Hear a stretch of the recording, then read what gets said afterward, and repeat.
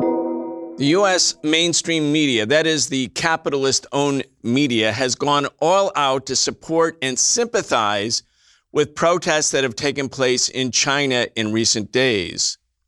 Their hostility, meaning the U.S. media hostility to the Chinese government, is very evident. Today, we'll talk about the myths and facts about the protests in China. We need a new system. We need a new society. We need to demand that which may have sounded impossible even a few weeks ago, but is not only realizable, but an imperative necessity.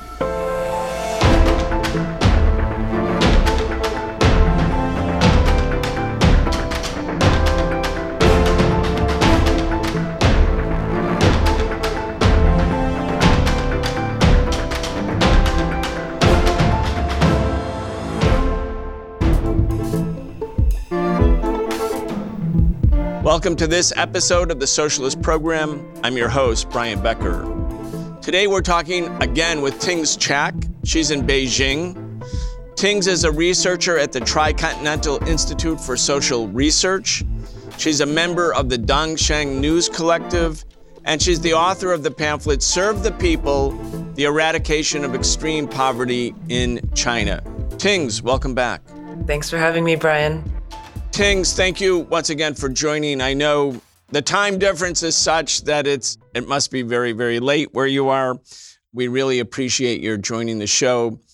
The U.S. media, as I mentioned in the introduction, is breathlessly reporting that a mass movement is sweeping through China, and it's clear from the prominence and the dominance of the headlines and the stories in the mainstream media. I'm talking about banner headlines, front page news, Washington Post, New York Times, Wall Street Journal, that the U.S. media, very political media, is excited about the protests. I mean, that's important because, we've been involved in lots of protests here in the United States. We rarely get any sympathetic coverage by these same media, but they're very, very, very excited and sympathetic to the protests in China. And as I mentioned, the coverage is also extremely hostile. The animus towards the Chinese government is so obvious and so evident. So there's a lot to unpack about the protests, and I want to talk about the social and political implications of them, the size of the protests, who's involved. We want to go over some of that, but let's start first with the issue at hand, which is the Chinese government's COVID policies. I mean, these policies have been pretty much in place since 2020. They've gone through different iterations, but there's a core zero COVID policy that's been affirmed and reaffirmed once again by the Chinese government. Let's just talk about the COVID policy, where it is right now, what its impact has been. Again, for our audience, especially for those outside the United States who might not know this, 100 million Americans, I'll say it again, 100 million Americans have gotten COVID since 2020, and more than 1 million are dead. But let's start with the Chinese government's actual policies. Yeah, I think that's a good way to start, because one of the things about the zero COVID policy in China is it's not a one size fits all. It's not just one thing. And in fact has, I think the word dynamic in it, which indicates that it's a thing of experimentation, has actually constantly changed as the virus has changed and as the science has developed. Remembering that, in the end of 2019, when the virus first broke out, it was an unknown virus to the world. And a lot of that had to be responses quite quickly to respond to something that is historic in that truest sense. And I've lived through these changes since being here in 2020. And what's interesting to see with this, and we'll get into the protests a little bit more and general responses from the people, but that China is actually going through a phase of easing its policy. Interestingly, the sort of some of the street protests that we've seen lately is coming at the heels of this situation right now. For example, 2 weeks ago, the Chinese central government announced the 20 measures, which is basically decreasing requirements on several fronts. One of them is including the international arrivals. Of course, China still has mandatory quarantines for people who are arriving from international travel. So they've been cutting that in terms of for requirements of how many days. Now it's called the 5+3, which is 5 days in a hotel quarantine and 3 at home. But in addition to this, there's been easing in terms of the isolation time that is required for anyone who's had close contact with confirmed cases, as well as promoting vaccinations, particularly among the vulnerable groups who still have not yet gotten the full vaccinations. And what I think an important part I want to mention is this removal of mass testing as a strategy, unless it is necessary, and avoiding this, what's called the excessive COVID measures.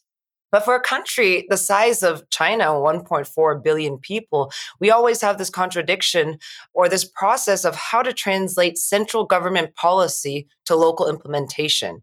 And so this easing has happened in varied ways across the country at the local levels. And it's also had, I think we can say that it's had different reactions.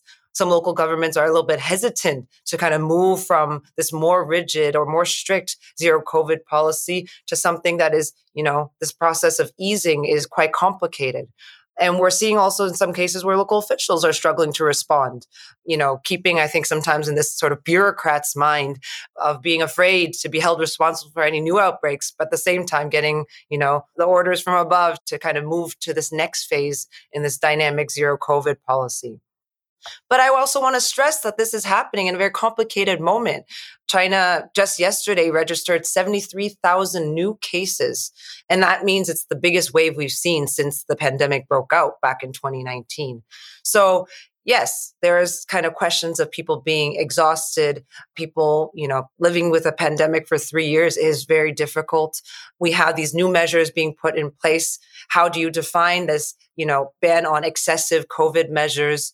You have people also at the, having disputes and disagreements with how their local residential community are interpreting some of these central government policies. So I would say that, we're going through this period right now. It's complex, but it's not a simple, let's open up and throw out the zero COVID policy, but what the government has been calling this, finding a soft landing out of this very, very complex situation and a huge challenge. And to be honest, I don't think any other countries have really tried this, have tried to kind of move forward with the pandemic in this way while protecting human lives first and foremost, but also changing with the science and as the sort of experimentation of how to deal with it, as we've been seeing in the last 3 years. One thing that happened in the United States, Tings, was when the lockdown started, again, this was after the U.S. had forewarning that the virus was coming, members of the U.S. Congress, including leaders of the U.S. Senate, were briefed by U.S. intelligence as early as January 2020, and the U.S. started lockdowns a couple months later. 60 million people lost their jobs. 60 million people. There was then a government relief effort to try to mitigate. What happened in China? I mean, let's just draw some comparisons if we can. Obviously, China is a developing country. 1 out of every 4 or maybe 1 out of every 5 humans in the world is in China. So the management of a society of that size is great. But one of the things that's happened is there's been the economic outcome for lots of working folks, especially in 2020. Many people lost their homes. Right now, as the the eviction moratorium is lifting, there's a prediction that there will be a wave of hundreds of thousands, maybe millions of evictions. Let's just talk about the impact on China. Obviously, it's impacted the economy, but probably in far different ways. Yeah, absolutely. I think it's an important point that you mentioned that China is still a developing country as much as it is the world's largest developing country and the second largest economy in the world. But one of the things that we see is the healthcare infrastructure. It is still very much, I think, lacking the requirements that is necessary to kind of let sort of COVID run wild, let's say. One prime example is comparing ICU beds between the US and China, intensive care units. And from the last that I checked, we have in China about 3 beds per 100,000 citizens. In the US, it's about 25, which is 7 times higher than what we have in China. Not saying that, the US medical system and healthcare infrastructure is adequate. But then it makes you understand sort of the state of the infrastructure. And that's one of the reasons of why some of these, let's say, more rigid measures were taken since day one when the virus appeared in Wuhan, in the lockdown that lasted, 2.5 months, and saw a pretty quick control, swift and quick control, though perhaps quite strict as a measure. But one of the reasons being is the healthcare infrastructure that is inadequate for a population of this size. So one of the things that the government has been trying to do is increase the ICU capacity and the number of hospital beds. But training the amount of doctors and medical staff necessary to staff that is going to take time. And part of this process in the last 3 years is also try to build up that capacity, build up that workforce, the actual workers, to be able to manage a kind of epidemic of this level if it were to be spread. And I mean, we have to think that China is massive population. I mean, compared to the US, which is already a huge country, it's, about 4.5 times the population of the US. And we've seen, I think at the last time I checked, was 1.09 million deaths in the US. If just using these rough numbers to count that, we would be looking towards 5 million people dying in China. And that just isn't acceptable to the Chinese government. And so some of these measures that have been taken is to put human life first.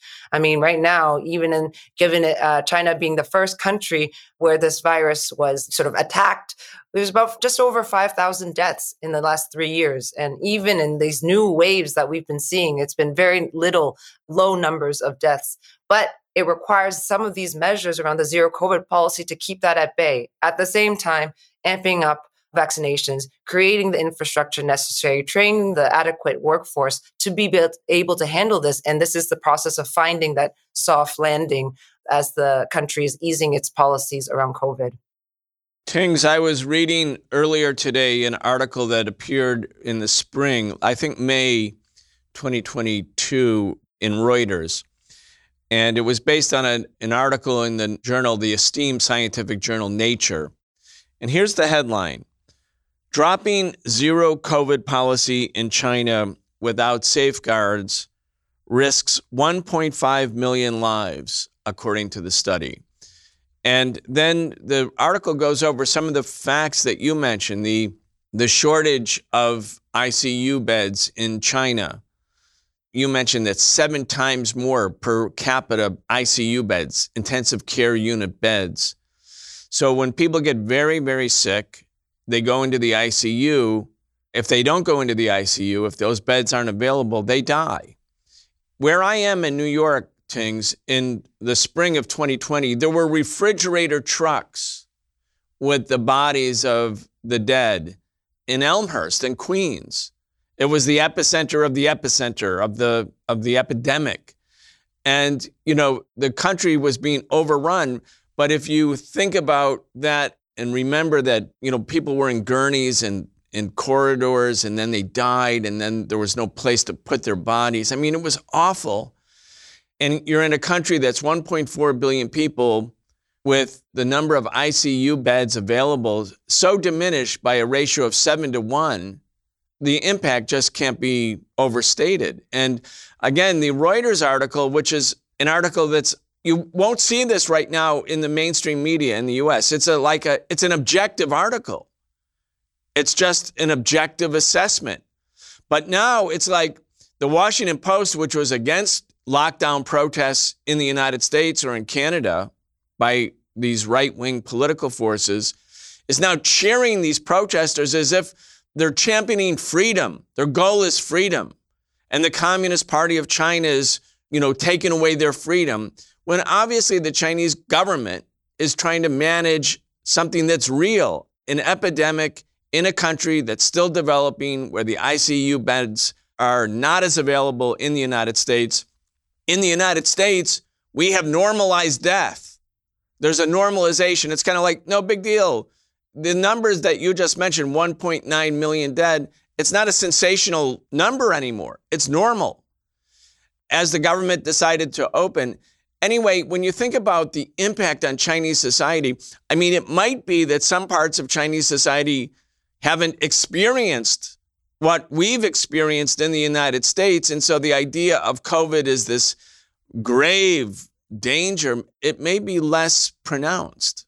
I don't know. I mean, what's your sense of it? I mean, there are other parts of the population are probably afraid to go to work. Anyway, it's obviously a mixed bag in terms of any society. No, I think it's an important question, freedom for what exactly, I think in many of the Western capitalist countries, this high levels of individualism have really kind of culminated in this question of freedom to die, freedom to get COVID, freedom to give COVID, and the fact is we can go into the protests a little bit more, but largely there's small groupings, maybe a few hundred people in major cities, young people in their 20s, students, it's quite unclear, the demands. I think actually the white paper says much about it, But the thing is, I don't think we can use this to say that this is a litmus test or a pulse on what the general society feels. Because the thing is, there has been a huge cost to maintaining a zero COVID policy. There's a social cost, which means that collectively we have to give up some kinds of privileges in order to protect these millions of lives, particularly the most vulnerable, knowing that China is an aging society. And, you gave the Nature journal estimates of 1.5 million people, and actually in 3 months, which is a quick amount of time, even the government's own estimation, just of elders alone, we would see, 600,000 people die if zero COVID was removed of those who are above 60.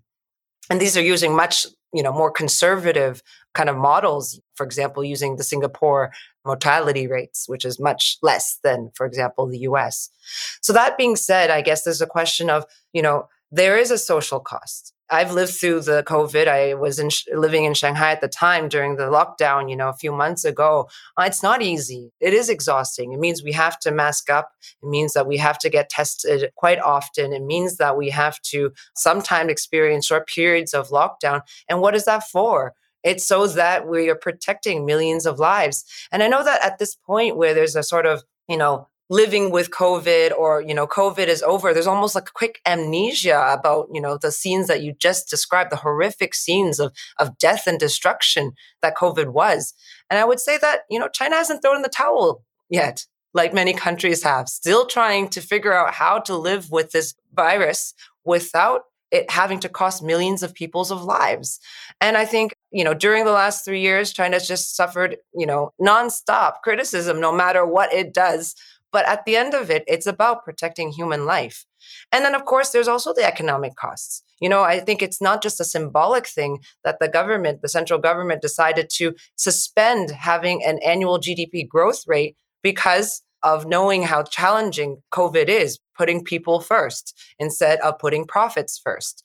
And that's important because this GDP growth rate is a really important part of economic sort of planning of the country. And the central government says, let's try to do our best. Let's try to do our best. Right now, the conditions are extremely hard. And it means huge amounts of economic investment, but it means putting people over profits.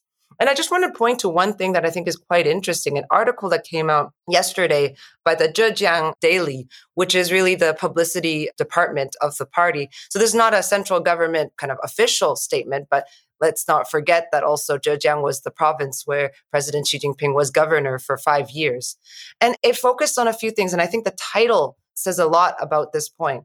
If I could translate it as putting people first is not the same as putting anti-epidemic measures first. And what is that? I mean, this is also a response, obviously, to some of the discontent that people are seeing, the exhaustion that people are seeing 3 years into COVID is not easy. But one of the things is reminding, I think it's a message to the sort of lower level grassroots officials that what is the policy about? It's about protecting human life, not about upholding a sort of bureaucratic view, It's not about, for example, it's actually kind of criticism of some of the local examples where people are still implementing kind of lockdowns in residential communities when the central government is saying, no, we should only use that as a last resort measure right now. And I think it just says a lot, about what the intentions are. And we can't forget that at the end of it, it's about protecting human life, but with some social collective costs that come with it.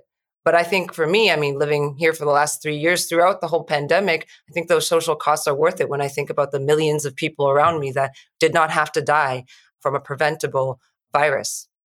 So again, I think these are important points, Tings, and I want to stick with it a little bit. Again, because China is presented as this monolith, like there's the Communist Party, there's the Standing Committee of the Central Committee, there's in particular Xi Jinping. There's this idea that there's this kind of dictatorial system where Xi Jinping makes a statement or issues a decree, and then the Standing Committee and all of the other dominoes fall into place. And what you're saying basically is the Chinese government is a central government giving direction to a huge country, physically huge landmass, and the largest population in the world. So if they say, look, we're going to start to change our zero COVID policies. We're going to try to experiment. We're going to try to open up a little bit. We're going to use lockdowns as a final last resort rather than as a sort of an instant reaction. So there's the beginning of the opening.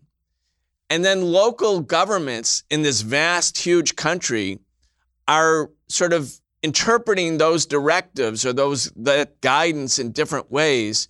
So the population is hearing, on the one hand, we're going to open up, we're going to move away from the strict sort of enforcement of zero COVID. It's going to be a new era. And yet, at some levels, in some areas, based on local or provincial decision makers, that might not feel or may be wrongly interpreted by the population. But you can see how there could be a discordant sort of understanding. My point being, it's not like a monolith. China is a complicated place. Go ahead. Absolutely. I mean, I think we see this across the board, not just with this very complicated, measures around COVID in terms of how to deal with such a great societal challenge. But this is basically the complexities of central government in a country so big and local implementation. We've seen that at city levels. We see that, for example, how different cities reacted, whether it's Shanghai or Guangzhou or Beijing in different moments and to some more successful examples and some less successful examples. I think we can't forget that China is a pretty scientific society or culture in the sense that there is a lot of experimentation. Usually a lot of policy, not just around COVID, is tested in one region, one pilot zone first, and then maybe compared with another one. And the process takes years before it becomes a kind of nationwide policy. And this is just how things get done here. And so I think right now in this it's a big shift in this easing. And it's going through a very complicated and difficult moment of how it lands at the local levels. And so I think when I pointed to this article, I think it's quite interesting because he even said things like, local bureaucrats or local officials should not be abusing their powers, because it's sometimes easier just to implement a lockdown than actually dealing with the kind of more precise and scientific measures of how to kind of in the more minutia of dealing with a case as opposed to sort of a mass, let's close down the whole community when there's one case. Has that person actually come into contact with other people? Has that person been inside their home or, kind of removed from those kinds of contacts rather than shutting down a whole community? And the thing is, China or Chinese people, like any human being, I think, complains and reacts. And when they see abuses of power, they will respond. And so we are seeing kind of, some clashes or conflicts, specifically with residents and their community committees around this question of not implementing how this interpretation of the central government's easing. I don't want to put that necessarily with the same kind of bucket or kind of monolith as some of the protests we've seen inside the cities. There's just many ways that people can express their discontent and kind of air those grievances. And that's just part of normal society. There's many means to do that, but I think it would be a mistake to think that there's some sort of mass kind of discontent that's taken place represented by these protests in the streets. Very interesting. When protests happen in the United States, which are very common, usually they're met with a lot of hostility from authorities, from the police in particular. During the uprising against racism after George Floyd was killed in May 2020, protesters went to the streets all over the United States, 25 to 30 million people. The police attacked the movement. I was part of it. With tear gas and non-lethal weapons. All kinds of weapons that were directed against the population. 107 cities experienced mass tear gassing by police. 107 cities when people were out in the streets protesting against racism. But then after the fact, the same media will say, it's great, and Americans have the right to protest, and that makes us really distinct. It makes us exceptional. We have this First Amendment right. Now, during that entire summer, Tings, when people did go out in protest, there was never any media coverage that the U.S. government was about to be toppled, that the U.S. capitalist system was going to be overthrown, that there was going to be a revolution in America. There was none of that talk. But here in China, in the recent days, you have people coming out in relatively small numbers in a number of cities and saying, look, we don't like these COVID policies, or we insist on some expedited, sort of opening. Maybe some of them are political, I don't know.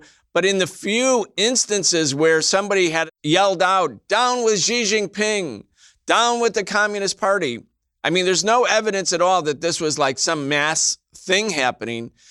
Every media outlet, Washington Post, said the rising discontent that's sweeping China shows that almost as if the Chinese government is tottering right now and lacks social, political credibility such that its hold on power is fragile. Again, that's, I think, a myth. But anyway, you're there. I want to see what you think about that. Yeah, I think it's a great point. I mean, I spent many years as an organizer back in Canada, migrant justice organizer. And I think, wow, if only, the media cared so much about the work we do, that would be fantastic. One banner drop can become international news, and that's wonderful. But I think it says something, because I want to make a point is that protests aren't uncommon in China. They might take on a different form. They might have a different sort of social function than in non-socialist societies. But I was digging up there's been many studies around protests in China. It's a bit outdated, but there was a Tsinghua professor in 2010 that estimated there were something like 180,000 protests a year in China. So that could be hundreds a day, in any given day across the country. But I think we have to look at with a very critical eye at which protests get selectively highlighted, by Western corporate media, front page, New York Times, pretty much every single mainstream corporate media of the West has been highlighting this. So I think it says a little bit more about their agenda and the narrative that they're trying to construct than really what's happening in the country. And I would also say that, I wouldn't just highlight some of the key protests that have happened just in the last 3-4 months that I can think of, with that probably didn't get any attention. And certainly how the government responded did not get much attention either. Brian, you might remember a few months ago, there were protests in Henan after a series of banks, kind of smaller banks, were actually engaged in a mass fraudulent banking scheme and basically preying on many customers. And there was a big protest staged outside the banks, and because they had their monies frozen and all sorts of things. And the government stepped in quite swiftly and, arrested quite a few people involved in this banking scheme, and then began offering compensation to the customers that had their money frozen.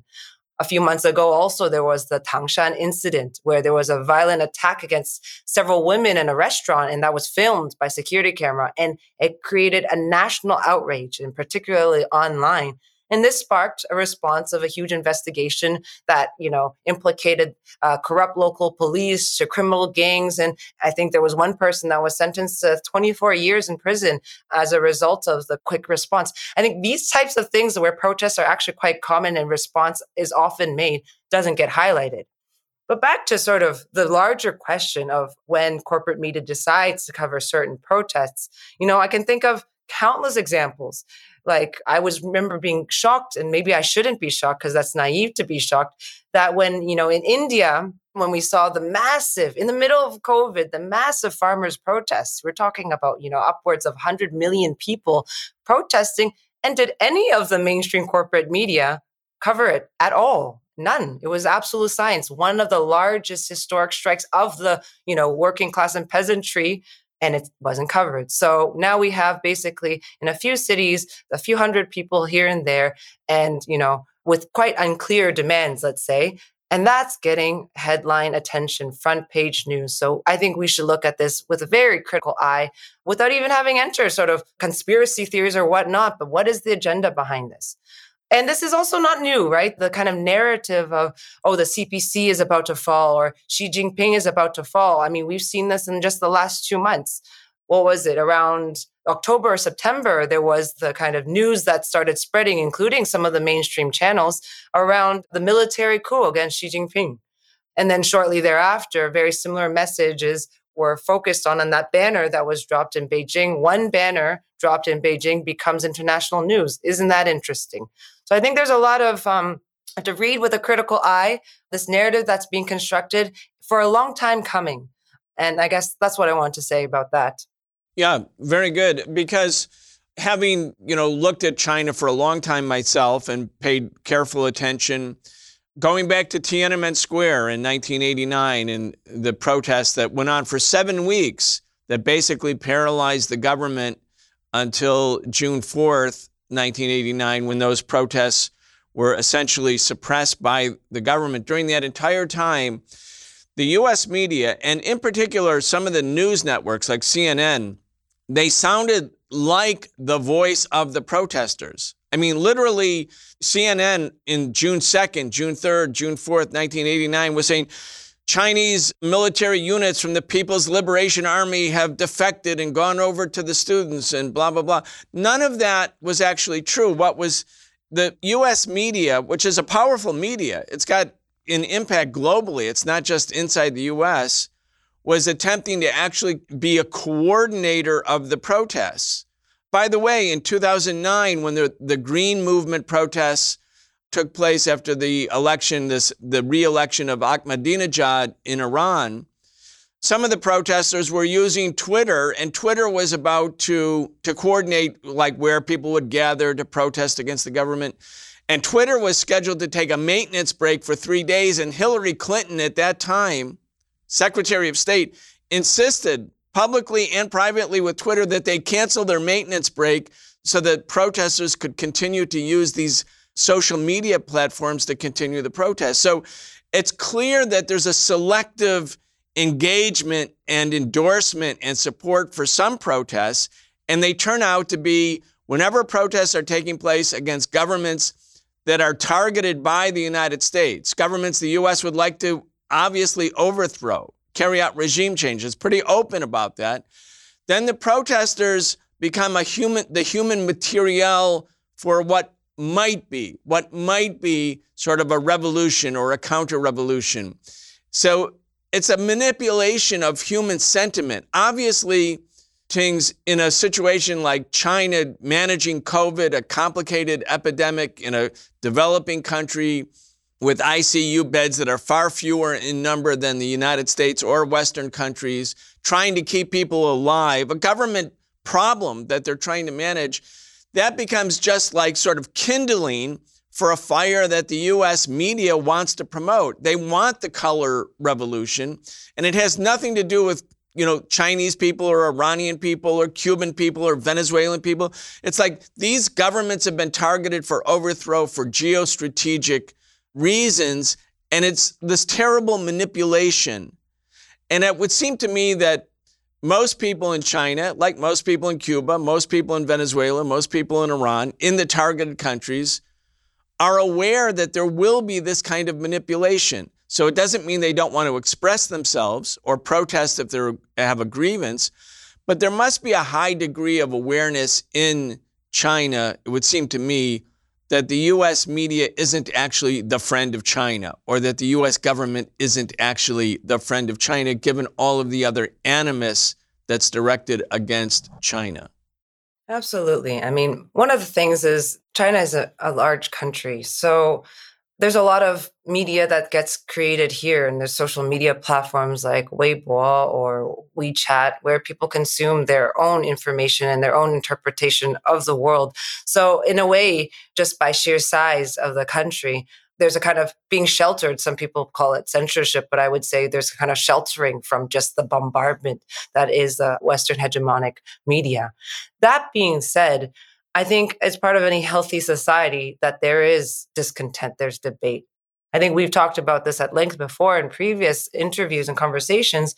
There's a kind of patronizing view towards Chinese people as if we are all of one mind.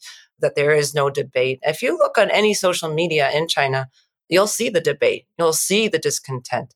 And I mean, it's not an accident or sort of just a lip service that even as the article I was citing from Zhejiang Daily was talking, saying, hey, we see that there are frustrations at the local level. It's actually a kind of solidarity with the people saying, okay, officials, let's kind of get this back into gear, especially with some of the cases where some of the conflicts are happening. That's part of a healthy society. This is a very complex situation that we are living. But let us not be fooled by the Western corporate media that there is going to be sort of a regime change or a will to topple the government or a mass, mistrust of the government. No, just because we are tired from 3 years of a pandemic that is really hard, that I think there's an exhaustion all over. But that doesn't mean that there's I'll give one example, which is quite interesting. When the easing of the policy started happening and, kids were encouraged to go back to school and everything like that, there was an interesting spike of all of a sudden all these parents calling in saying, oh, my kid has a stomach pain, his foot is hurting, his teeth are, a lot of toothaches for a reasoning of not going to school, because some people actually were worried about, the COVID, their virus. These are definitely people who do not want to end with zero COVID, don't want the freedom to get COVID or give COVID or whatever. And you'll see that some people, have anxieties about these easing measures. So that part will never get reported on by Western media. But this is a complex and huge society. How you manage that sort of public opinion and how the real concerns of people is not easy challenge. So I think this question of finding a soft landing, figuring out this is a difficult transitional period, but, there's a lot of people who say, let's keep it the strict, zero COVID measures because it feels safer. And so how do you balance that? I mean, you can't just do it by force. You have to do it through kind of other ways of building consensus and hearing the discontent, hearing the sort of challenges at all levels.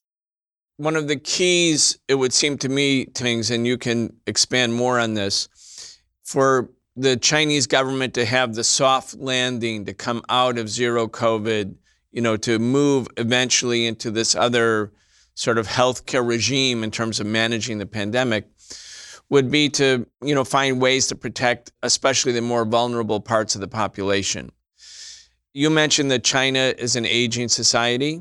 Also, I think culturally, and you can expand more on this, in terms of the status of older people, the status of the elderly, the more revered status of older folks, and you have a pretty low vaccination rate still for the elderly. I think it's some of the numbers I've seen is about 40%, which means that if the Chinese government's policy was to basically have the US government policy, which is, okay, we're normalizing mass infection, big parts of the elderly in China will die.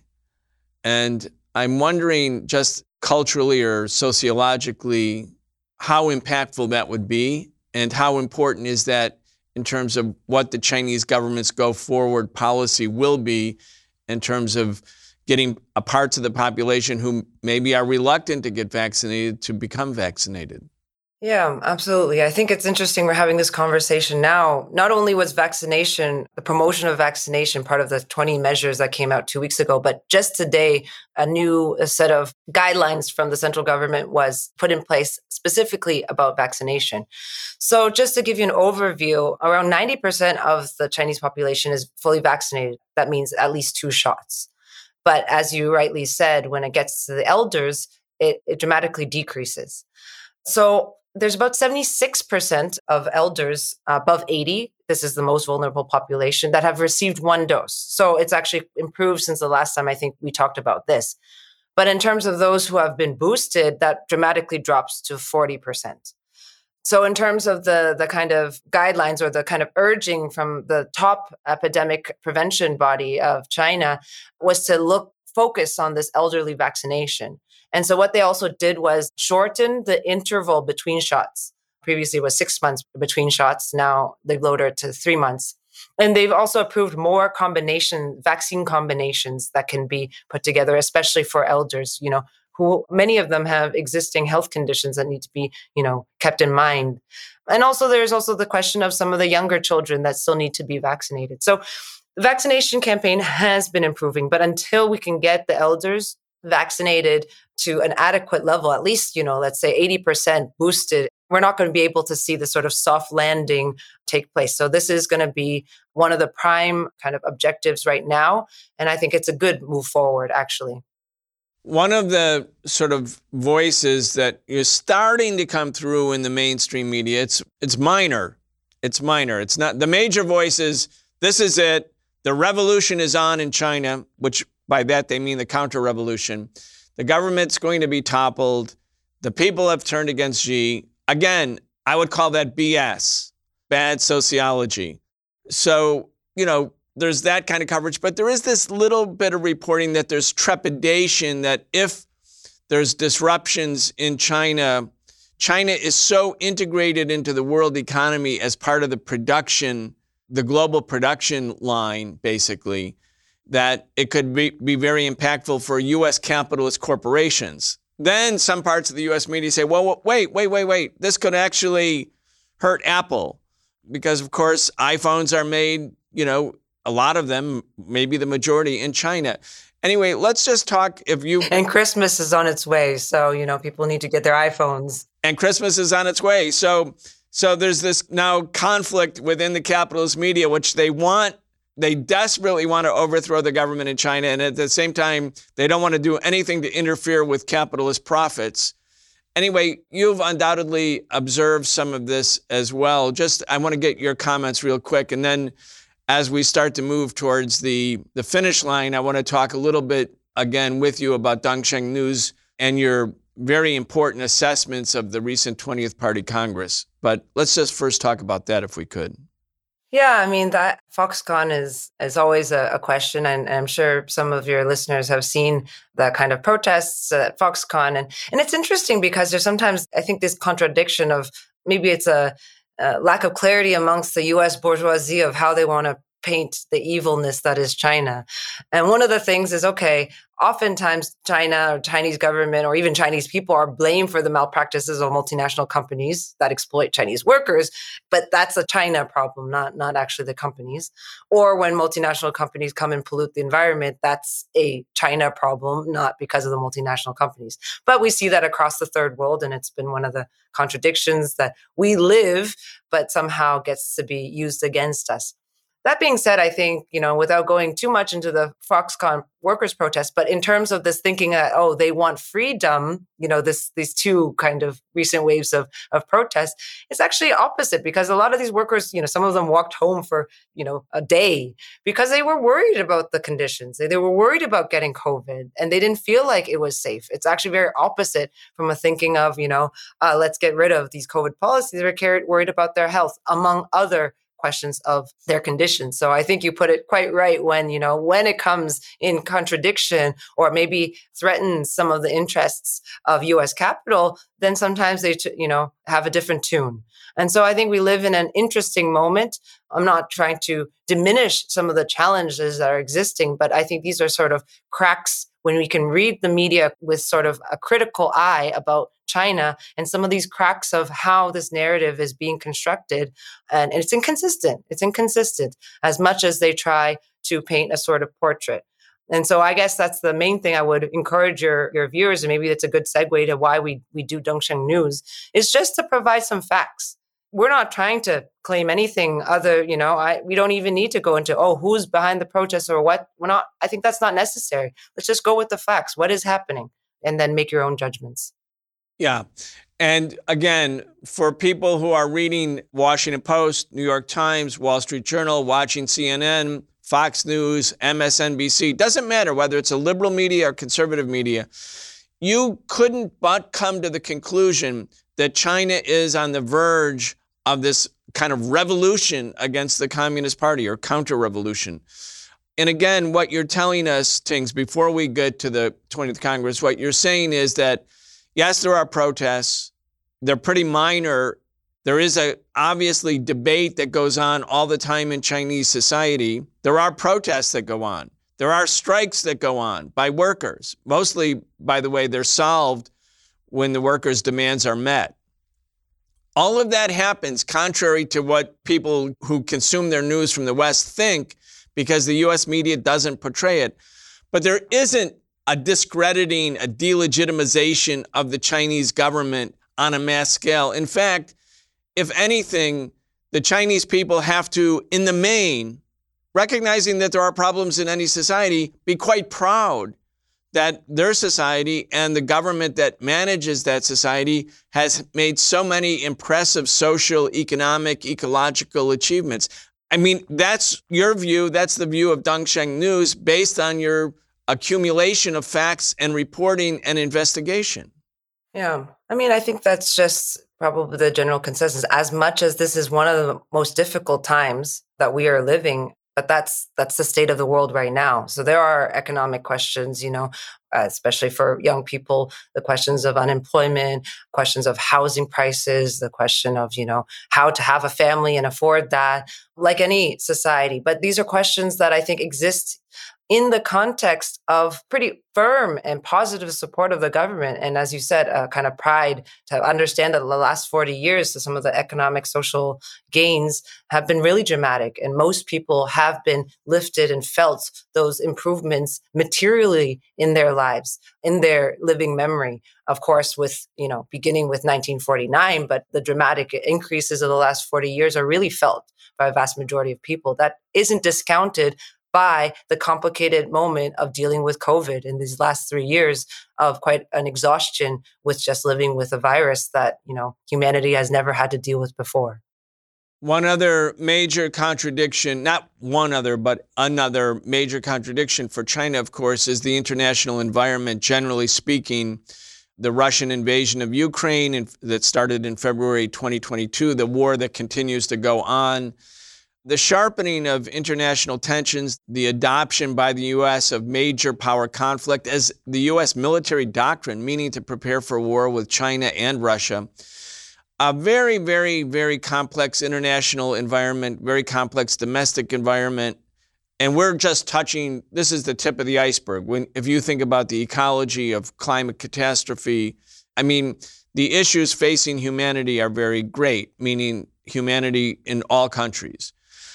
But the 20th Congress of the party reaffirmed basically the leadership of Xi Jinping. Xi Jinping is now in a third term. There was obviously continuity and there was change.